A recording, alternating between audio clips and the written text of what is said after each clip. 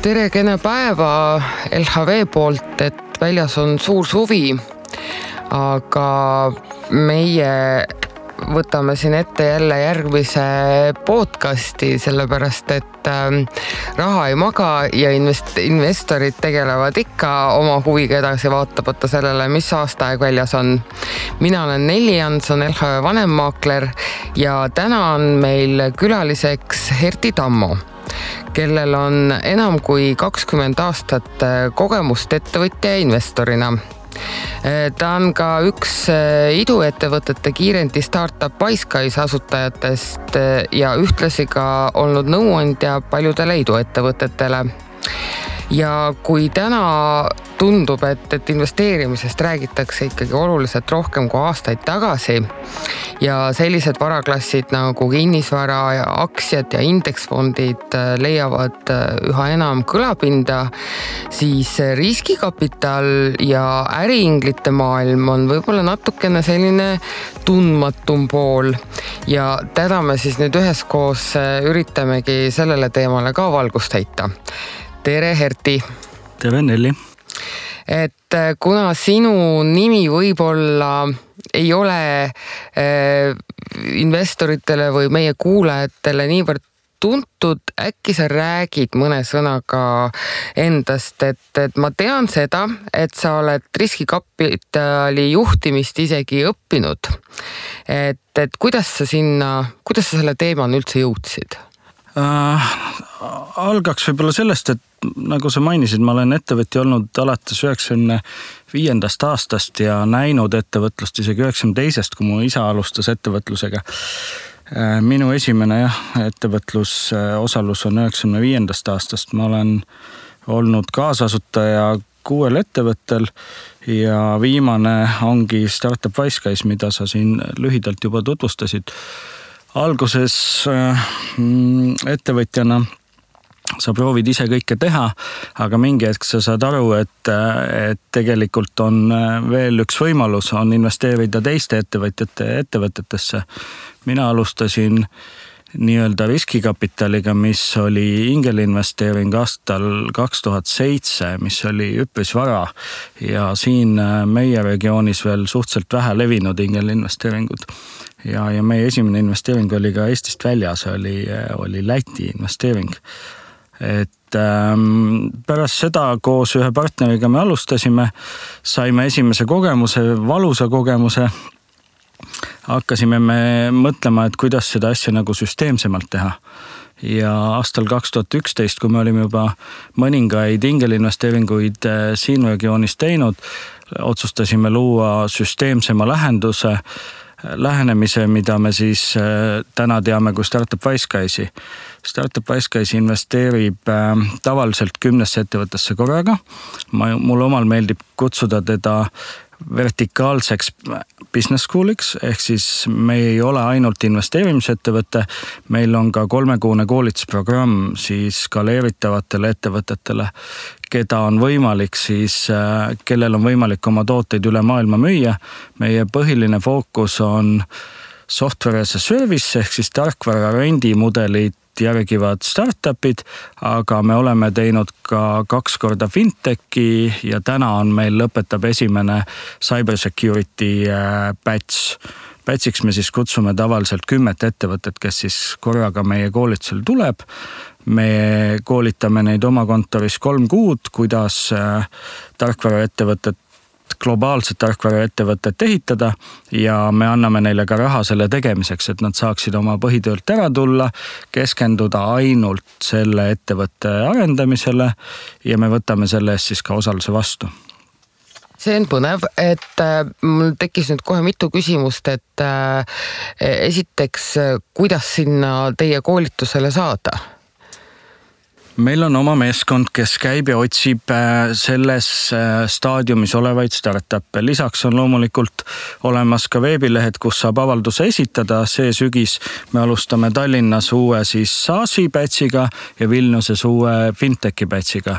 Aga meie enda inimesed käivad kõikidel konverentsidel, mis selles regioonis on. Meie fookusregioon on Kesk-Ida-Euroopa. Me oleme igal pool kohal ja otsime neid ettevõtteid. Loomulikult osad tulevad ise meie juurde, aga me ikkagi saame palju suunamisi siis oma nagu vilistlastelt, teistelt investoritelt, mentoritelt ja mõningal määral siis ka nagu täiesti online avaldused. Kuidas sa hindad nüüd seda viimaste aastate huvi, et kas see on plahvatuslikult kasvanud või läheb sellises rahulikus tempos ülespoole? Ma arvan, et ta läheb ülespoole. Ta läheb ülespoole, aga mingit suurt plahvatust ma ei näe, et huvilisi on ja huviliste arv kasvab, aga ma ei näe mingisugust erilist nagu plahvatust, et kasv on selge. Aga ma korra nüüd tulen veel selle esimese küsimuse juurde tagasi, et sa oled, eks ole, lausa seda Silicon Valley lõppinud. Et kuidas sa sinna sattusid või kuidas see õppeprotsess seal välja näeb ja mis võib-olla see kõige väärtuslikum õppetund oli, mis sa seal siis õppisid? Jaa, mul oli õnn osaleda Kaufman Fellows programmis, mis oli kõigepealt ainult ameeriklastele mõeldud Kaufmani organisatsioonist välja kasvanud venture capitali koolitus. 2 aastat toimub Silicon Valley's, nagu mainisid. Sinna tulevad siis üle maailma inimesed kokku, kes on seotud riskikapitali valdkonnaga. Mina sattusin sinna läbi selle, et me olime ühel reisil tutvumaks Silicon Valley'ga ja siis ma küsisin, et kas siin on võimalik kuskil praktikat saada. Ja kohalik Eesti esindaja seal Andrus Virg viis mind kokku selle kooli juhiga, kes siis soovis näha ka kedagi sellest regioonist seal osalemas. Ma olin esimene Baltikumist, Skandinaaviast on mõned inimesed enne mind ka osalenud. Ma küsin korra, mis aastal see oli? Mina läksin 2012–2014 käisin. Et ehk siis mitte väga ammu tagasi tegelikult, eks? Ei, see oli 5 aastat tagasi sai lõpetatud. Okei, aga nüüd see sinu startup Wiseguys, eks ole, tegeleb nüüd Ida-Euroopas uute potentsiaalsete idufirmade otsimisega, nad läbivad selle koolituse ja te võtate neis kõigis 10 siis osaluse? Jah, 10 korraga. Siiamaani on meil portfellis 145 ettevõtet, kuhu me oleme raha investeerinud ja iga kord me siis võtame 8% osalust ja investeeringud on kõikunud siin 15 ja 50 000 vahel, see natuke oleneb, mis vertikaal ja mis ajal me seda alustame. Aga me siin oleme mitu korda maininud seda sõna riskikapital, eks, et võib-olla teeks hästi lihtsate sõnadega selgeks, et mis see riskikapital on ja miks peaks riskikapital üleüldse kedagi huvitama? Eks ta on niisugune nišivärk, ta on nagu erakapitali üks osa, kus siis võetakse varajasemas faasis suuremat riski ja reeglina otsitakse skaleeritavaid ärimudeleid. Kui startupi ülesanne on leida nagu töötav ärimudel läbi erinevate katsetuste, siis riskikapital ongi see, kes peaks neil aitama seda leida. Investoritel on kogemus, nendel on võrgustik, nendel on kapital, millega nad saavad suure potentsiaaliga varajasi ettevõtteid aidata üles ehitada ja riskikapitaliks kutsutakse, kuna tegu on väga kõrge riskiga ja paljud ettevõtted ei õnnestu ja selleks tuleb kehitada suuremaid portfeleid, et seda riski maandada. Okei, et kui sa nüüd ütlesid, et teil on 145 ettevõtet seal portfellis, oskad sa ka, ütleme oma, siis teil on kindlasti need riskianalüüsid kõik tehtud, et millise protsentuaalse osakaaluga te olete arvestanud, et sealt ei pruugi midagi tulla? Ikkagi meie nagu tõenäosus on üpris suur, võib-olla ka tänu sellele koolitusele, et täna on meil 77% ettevõtteid elus ja see on natuke ka selle regiooni nagu omapära, et väga kiiresti alati ei kasvata, aga ka väga kiiresti ei anta alla, et kui siin võrrelda Silicon Valley'ga, siis seal on kulud väga kõrged ja kinnipanemise niisugune valmidus on palju suurem, et siin võtab see kasvu või selle nii-öelda korratava ärimudeli leidmine rohkem aega ja ettevõtted võivad tükk aega areneda väga vaikselt ja siis järsku hakata kiiresti kasvama, kui nad leiavad oma korratava ärimudeli. Ehk siis meie näeme, et osad peaksid tooma väga palju raha tagasi, nagu 100 korda või 50 korda. Oleme seda oma elus juba ise näinud ja osad toovad siis keskmiselt raha tagasi 5-10 korda see tehtud investeering. Osad toovad sisse pandud raha tagasi ja paljud ei too siis üldse. Et ma arvan, et meie ei ole küll nii kaugel, et näha, et pooled ei too üldse, aga ma arvan, et see läheb sinna ja alla poole. Okei, et ongi pooleks siis umbes, et pooled, küll, jah, pooled lähevad lendu ja pooled kustuvad ära. Ja mõned siis lendavad suurelt, et toovad fondi 1 või 2 korda tagasi. Mõned siis lendavad keskmiselt, et toovad nagu korraliku tootluse, aga ta ei kompenseeri kõiki investeeringuid, mis sa teinud oled. Aga kui see saladus ei ole, mis seni nii-öelda see kõige säravam täht teie portfellis on olnud? Me oleme nagu üpris noor ettevõte veel, meil on küll 7 aastat ajalugu, aga selles sektoris ikkagi see nagu brändi loomine võtab aega, et meil on 2 aastat tagasi circa on esimene väga hea exit, ehk siis väljumine oli Eesti startup esimesest programmist 2012 alustas. Ta nimi oli Vital Fields, ta tegi põllumajandus ettevõtetele tarkvara ja suur Ameerika ettevõte Monsanto ostis selle ära ja see oli meie jaoks väga, väga tulus väljumine. Et kui me nüüd, te olete, eks ole, Ida-Euroopas ainult ja kui nüüd võrrelda selle, sa juba tõid ühe võrdluse Silicon Valley'ga, et seal ongi see kasv võib-olla kiirem ja ka langus kiirem, et mis erinevus võib-olla veel siis nii-öelda selle startupi hälliga võrreldes on ja Ida-Euroopa startupidega? Erinevus on see, et Kesk-Ida-Euroopas on väga palju häid insenere, mida Silicon Valley's ei kipu jaguma ja kui neid nagu, seal kindlasti neid on, aga siis on ka suured tegijad nagu Google, Facebook, Amazon, kes palkavad nad reeglina väga kõrgete palkadega suurtesse ettevõtetesse. Ja väga raske on leida seal piisavalt insenere, kui sa leiad, on nad väga kallid. Meie eelis on see, et siin regioonis on palju tehnilist talenti ja meie siis Startup Wisecase'i kiirendi õpetab neid just selles äripooles. Me ei aita neil toodet teha. Jah, meil on ka tehnilisi nõustajaid, aga põhiliselt on meie koolitus suunatud siis, kuidas teha müüki, turundust, tootearendust, raha kaasamist ja selle läbi siis need tehnilised inimesed õpivad, kuidas ehitada skaleeritavat ettevõtet, millel on globaalne ambitsioon. Aga nüüd veel selle teie kooli ja koolituse sissesaamisest rääkida, et see võib olla hästi lihtsustatud küsimus, nüüd seal on ilmselt veel 100 detaili ja pisiasja, aga kui hästi lihtsustatud seda öelda, mis on need 3 esimest näitajat, mille põhjalt sa otsustad, et vot sellel on potentsiaali, see mulle meeldib, sellest võib midagi saada? Hästi lihtne vastus on meeskond, turg ja toode, aga nii lihtne see valik tavaliselt ei ole, et loomulikult me tahame näha, et see asutajate visioon on suur, see asutajate visioon on tegelikult võimalik ka ellu viia, see ei ole ainult nagu unistus, vaid seal taga peab olema ka ikkagi argumentatsioon, kuidas nad kavatsevad seda visiooni ellu viia. Kui turg on väike või turul ei ole teisi tegijaid, siis on väga raske seda asja ka teha, et me näeme, et turg peab olema kasvav ja kiiresti arenev ja siis ma arvan, et 3. tähtsus ongi toode, et kuna me investeerime väga vara, siis hea meeskond suudab toodet keerata ümber ja niisugused pivotid ehk siis suunamuutuseid tuleb ikka väga tihti ette ja selles mõttes on normaalne, et see toode ei ole veel lõplikult valmis. Nad võivad ümber mõelda ja teha seda toodet ikkagi palju paremaks vastavalt sellele, mida turg siis ootab.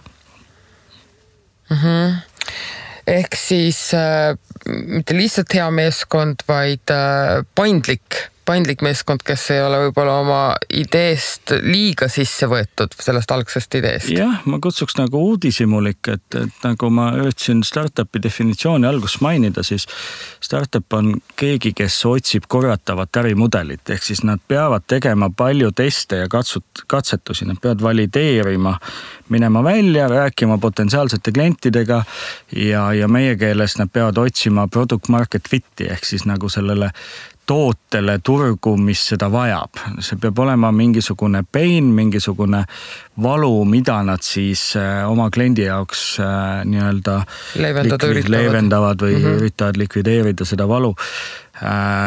Alguses nad võivad arvata, et see on see, aga tegelikkuses rääkides klientidega, proovides seda müüa, sa saad alles nagu päris seda turu tagasisidet ja selleks on vaja aega, selleks on vaja raha. See on see, mida meie neil aitame siis teha. Et seoses nüüd selle rahaga, et ma ei saa öelda, et ma olen startupide osas ekspert, et eks ma aeg-ajalt ikka jälle kuulen üht-teist, aga mis vahe nendel seed investeeringutel on, et ma olen kuulnud, on seal nagu A-ring ja B-ring, et mis vahe neil on? Staadiumi vahe, et klassikaliselt kõige esimene raha kaasamine on pre-seed, vahest me kutsume ka, et seda pre-seedi teeb FFF, Friends, Fools, Family, ehk siis seda nagu väljendit ma olen ka kuulnud. Sinu lähiringkond, oma õpilastele ma ütlen, et võtke perekonna käest raha küll, aga öelge neile enne, et andke ainult sellist raha, mida te olete nõus kaotama, et ärge palun lubage mingi tootlusega seda tagasi.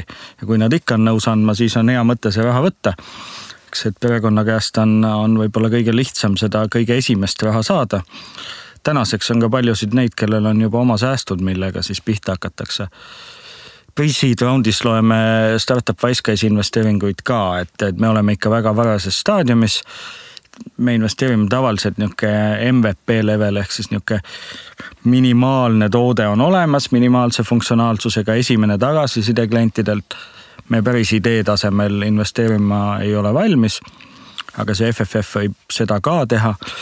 Ehk siis järgmine staadiumit kutsutaksegi seed, ehk siis seemne staadiumiks ja siis ongi A, B, C, nii kutsutakse neid järgmisi ringe, mis siis nagu lihtsalt summad kasvavad, ettevõtte oma arengutsüklis on liikunud edasi, tal on rohkem tõestust, tal on rohkem finantsnumbreid ja tänapäeval me loeme meediast ju, kuidas tulevad suured hedge-fundid ja veel enne IPO-sid ja avalikuks minemine lükatakse suurtel startupidel aina rohkem ja rohkem edasi, kuna paljud suured investorid tulevad siis ja panevad suuri sadu miljoneid summasid startupide hilises faasis, mis siis kutsutaksegi juba seal G ja F roundideni välja, aga seal on juba 100 miljonid või miljardid, et mida investeeritakse.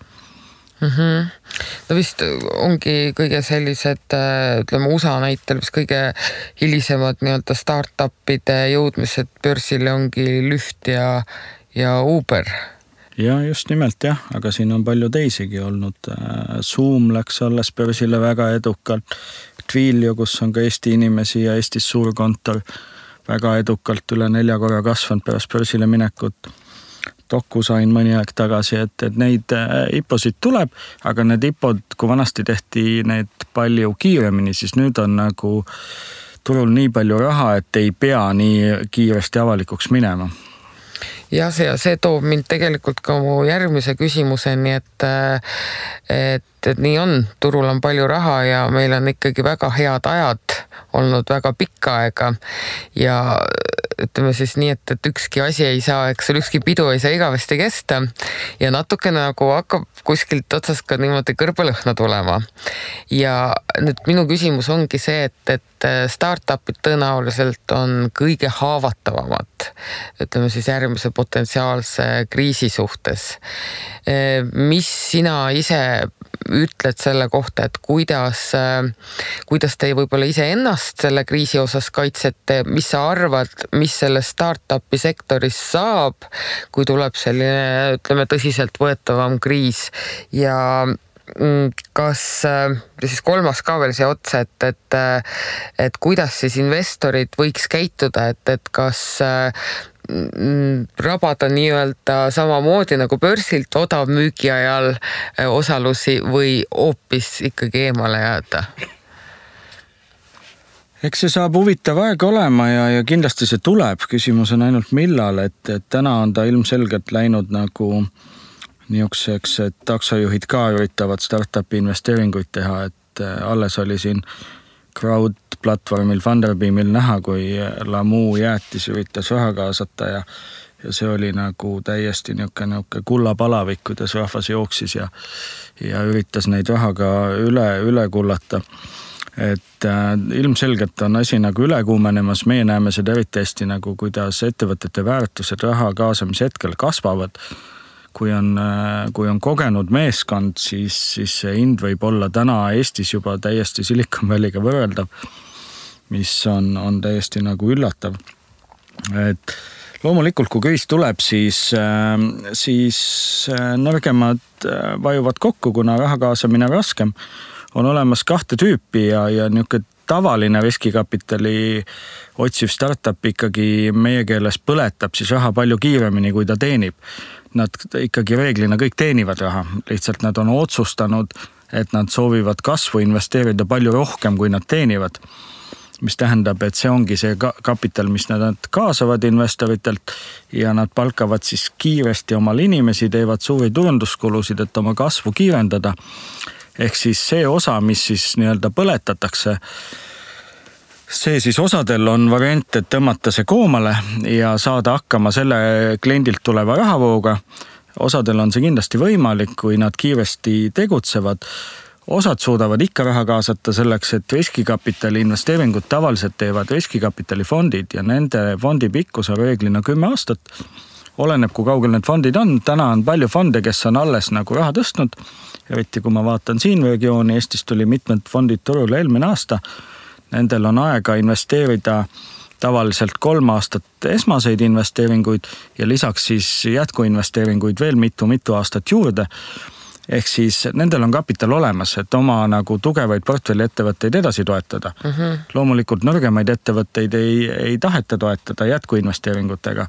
Ehk siis midagi katastroofilist ei toimu tugevate startupide puhul. Loomulikult nõrgemad vajuvad ära, aga see on ka vanas majandus samamoodi, et kui on rasked ajad, siis nõrgemad vajuvad ära ja tugevamad saavad hakkama. Buumi ajal, nagu meil täna on, suudab igaüks midagi teha ja raha teenida, aga kriisi ajal ikkagi nõrgemad kaovad. Nii et põhimõtteliselt võiks tegelikult ikkagi öelda siis, et juhul kui tuleb kriis ja tekib selline võib-olla hetkeline üleüldine paanika, et siis seda paanikat tasub ära kasutada ka startupi sektoris. Ja, sisenemiseks on kindlasti siis parem aeg ja ma arvan, et need ettevõtte hinnad lähevad tunduvalt mõistlikumaks. Ja investeerimis hetki siis tuleb iseasi, kas siis nagu erainvestoritel, nagu ingelinvestoritel on julgust neid investeeringuid teha, kuna nad investeerivad oma raha ingelinvestorid. Siis arvata võib, et ingelinvestorid tõmbavad nagu kõvasti maha sellel hetkel, kui järjest nende portfellis ettevõtteid kinni hakkab minema. Julgemad teevad, ma arvan, investeeringuid edasi, kuna nad saavad aru, et hinnad on paremad ja tegelikult osad ettevõtted on väga tugevad. Potentsiaali ikkagi, eks ole, on alles jäänud. Osad ettevõtted kindlasti elavad kriisid üle, selles ei ole mingit kahtlust. Nendel on tugevad ärimudelid, tugevad kliendid, aga kindlasti mitte kõik, jah. Aga kui nüüd kuulajatel tekkis ikkagi huvi, et kuidas siis sinna startupi nii-öelda algsesse vooru ka kuidagi jalg ukse vahele saada, et mis variante sa välja pakud? Jah, Eestis on üks mudel, mis on arvatavasti kõige lihtsam alustamiseks ja õppimiseks, mis ma enne tahaks võib-olla öelda selleks, et nagu ingelinvestorina mõistlikult majandada, tuleks teha vähemalt 15 ettevõttega portfelli, et riski hajutada. Seda nüüd teha oma põhitöö kõrvalt üksinda on võimalik, aga selleks tuleb ikkagi varuda päris palju aega. Ma arvan, et kui korralikult seda portfelli ehitada tahad, ma arvan, et pool aega tööajast peaks nagu esimestel aastatel portfelli ehitusajal sinna panema. Sul on vaja brändi, sul on vaja ligipääsu headele ettevõtetele ja selle võrgustiku ehitamine võtab aega. Kõige lihtsam on täna ikkagi alustada koos Eestis oleva äriinglite võrgustikuga nimega Estban, kus liikmeks astudes tekib siis võimalus näha neid ettevõtteid, kes siis läbi Estbani tulevad siis nii-öelda oma äriideid tutvustama selle mittetulundusühingu liikmetele, kes siis neid investeerimisvõimalusi otsivad. Ja Estbanil on ka üks programm nimega NAP, kus siis on võimalik väikse summa eest panevad paljud investorid raha kokku, me kutsume seda sündikaadiks ja siis teevad investeeringu siis korraga, valivad paljudest välja ühe siis, kuhu siis korraga investeerida ja Estbanis on ka palju koolitusi ja võimalik siis nagu leida uusi investeerimisobjekte, teistega arutada ja siis koos investeerida. Et üksi seda kõike tehes on vaja palju aega ja päris palju raha, et ehitada nagu viisakas portfell. Loomulikult need summad ei ole väga suured, mida selleks algus vaja on, et ma arvan Eestis niisugune tüüpiline sündikaadis investeeriv ingelinvestor paneb ühte diili võib-olla 10-20 000, need summad vahest arvaga vähem, siis mitme peale pannakse kokku reeglina niisugune paarisaja tuhandene summa, mida siis seemnesstaadiumis investeeritakse startupi. Et suur töö, et mina niimoodi uisapäisa ei teeks, et nägin ühte ja panin sinna, et need tavaliselt ei tööta ja ei õnnestu, et see ei ole kõige õigem lähenemine. Sina oled nüüd väga hästi kursis Eesti ja ka ülejäänud maailma uue põlvkonna teenustega. Ja nüüd küsikski, et mis on hetkel turul veel puudu? Et kus sa nagu näed, et seal võiks nüüd tulla ja ka keegi natukene seda sektorit raputada või siis parandada? Jah, kui ma täpselt teaks, mis asi kohe lendu tõuseb, siis ma oleks selle ammu ise ära teinud, aga ei, neid valdkondi on tegelikult palju, kus seda nii-öelda disruptionit ehk siis seda raputamist on vaja teha, et meie näeme viimasel ajal väga palju tekkinud siis KYC, AML ehk siis isikutuvastuse ja rahapesuga seotud uusi ettevõtteid, tekib aina rohkem ja rohkem maksepettuste ärahoidmistel, kaardimaksetel. Et see on üks valdkond, mis praegu on kuum, ma arvan, mõne aja pärast on see juba küllastunud. See ei ole võib-olla aasta-2 pärast, aga täna ta on päris kuum. Aga neid valdkondi, kus teha on ma arvan, seinast seina, et siin ei ole ainult ühte. On niisuguseid, kus on ettevõttele, on lõppkliendi tele suunatud lahendusi, ehk siis mis iganes me võtame transpordi, me näeme toidutehnoloogias väga uusi huvitavaid asju. Siin ei ole lihtne öelda ühte või kahte. Nii et tegelikult, kui praegu võib-olla väljaspoolt jääb natuke mulje, et kõik head ideed on juba ära võetud, et siis see tegelikult ikkagi nii ei ole. Kindlasti mitte, et ärimudel innovatsiooni on võimalik lõputult teha, et ma ei näe, et siin kuidagi see asi saaks ära lõppeda, et siin on tööd küll ja küll, et rohkem on vaja pealehakkamist ja asjade ära tegemist, et ideede puudus küll ei ole, et pigem ikka inimeste ja meeskondade puudus.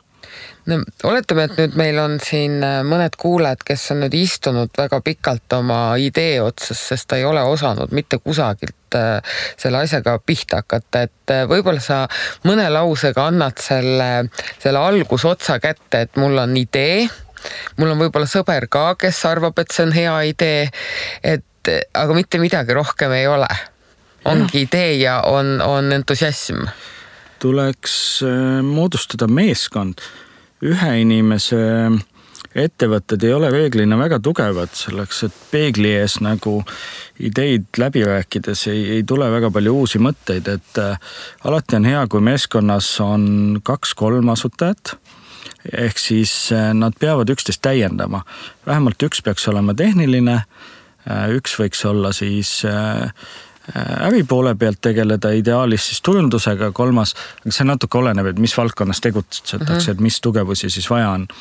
Ideaaljuhul mina näen, et see asutajameeskond peaks olema võimeline jõudma product market fit'ini, ehk siis nagu tõestuseni turul, et see asi töötab. Aga ma olen nõus, et see on ideaaljuhul, alati seda kapitali ei ole. Sel juhul on nii-öelda sinu osade lahjenemine kõige väiksem, kuna sa juba saad investorile tõestada, et see, mis sa teed, on kellegile vajalik. Kui sul ei ole võimalik seda ise finantseerida sinnamaani, siis tuleb kaasata varajast kapitali ja selle varajase investori tagasiside on ka see, mis siis aitab sellel startupi asutajal siis nagu otsustada, kas ta läheb seda teed või mitte. Mina arvan, et ka meie Kiirendi teeb seda päris hästi, et meie programm on 3 kuud ja reeglina inimestel on laenud, liisingud, lapsed, et nad kulubaas on suur ja neile raske alustada. Meie minu arust pakume seda võimalust, et mine oma tööandja juurde, ütle, et sa võtad 3 kuud palgata puhkust. Me anname sulle väikse raha, millega sa manageerid selle aja oma laenud, liisingud ära, mis tähendab, et sa saad täisajaga fokusseerida, et tõestada ära, kas see töötab või ei tööta. Ja kui see ei tööta, siis iga mõistlik tööandja, eriti tänases olukorras, kus meil on väga palju head tööjõudu puudu, võtab sind hiljem tööle tagasi. Aga kui sa ei proovi, kui sa täielikult ei keskendu, siis teise töö kõrvalt sa võid natukene ette valmistada, aga tegelikult sa ühtegi asja käima ei pane teise töö kõrvalt nagu korralikult. Et tuleb võtta see risk, tuleb hakata pihta ja ehitada seda asja alguses nullist. Ja üks hea võimalus siis olekski seda, eks ole, teha teie kaudu või üritada teiega jutule saada. Jaa, Kiirendid on üle maailma palju, et meie tegutseme 3 Baltikumi pealinnas, aga Kiirendid on üle maailma, on vertikaalseid, ehk siis kui on mingi kindla fookusega, on transpordivaldkonna, finantstehnoloogia, mis iganes, kinnisvara, et neid on maailmas palju, meie oleme lihtsalt üks, kes on selle regiooni nagu põhiline tegija, ehk siis Kesk-Ida-Euroopa. Meil on 44 riigist asutajaid siiamaani ja me üritame aidata neid, kes siis otsustavad, et nad soovivad meile tulla.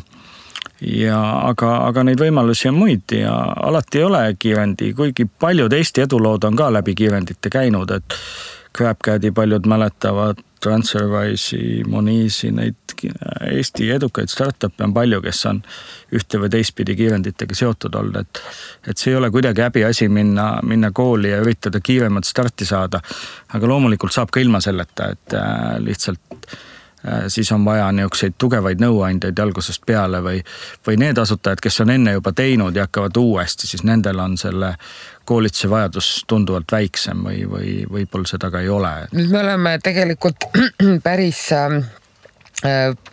põhjaliku ülevaate saanud sellest startupituse olevikust, tulevikust ja ka natuke minevikust, et äkki kogu selle meie jutu kokkuvõtteks on sul anda veel mingisugune soovitus nii startupi ehitajatele kui ka startupi investeerijatele, et mis sa nüüd oma sellel pikal teel oled võib-olla kogunud? Startupi asutajatele on üks nõuanne, palun hakake kohe pihta ja otsige tarkust juurde, kas see on siis Kiirenditest või kuskilt mujalt. Ärge ainult enda peale mängige, võtke tarkust väljast ja õppige teiste kogemustest. Kui nüüd investori mätta otsast vaadata, siis nii nagu ma enne ka mainisin, selleks, et teha nagu head ja mõistlikke riskiga investeeringuid, on vaja riski hajutada. Riski hajutamiseks on vaja brändi, on vaja pipeline'i, ehk siis on vaja vaadata 100 investeeringuid, et valida välja vähemalt 15 startupi osalusega portfell. See on suur ja tõsine töö, et seda ei tasu teha uisapäisa selleks, et sel juhul on raha kaotamine üpris tõenäoline. Otsige inimesi ja õppige, harige ja koolitage ennast. Neid võimalusi on Eestis, neid võimalusi on palju internetis. Otsige inimesi, kes seda teevad, liituge teistega, kes juba on suuremate kogemustega ja ehitage omale portfell, see on minu soovitus. ja nende julgustavate sõnadega võtamegi siis tänase podcasti kokku. Suur aitäh, Erti Tammo, riskikapitalist tulemast ja meile sellest kõigest rääkimast. Mina olen Nelli Jaanson ja tänaseks lõpetame. Aitäh ja head päeva!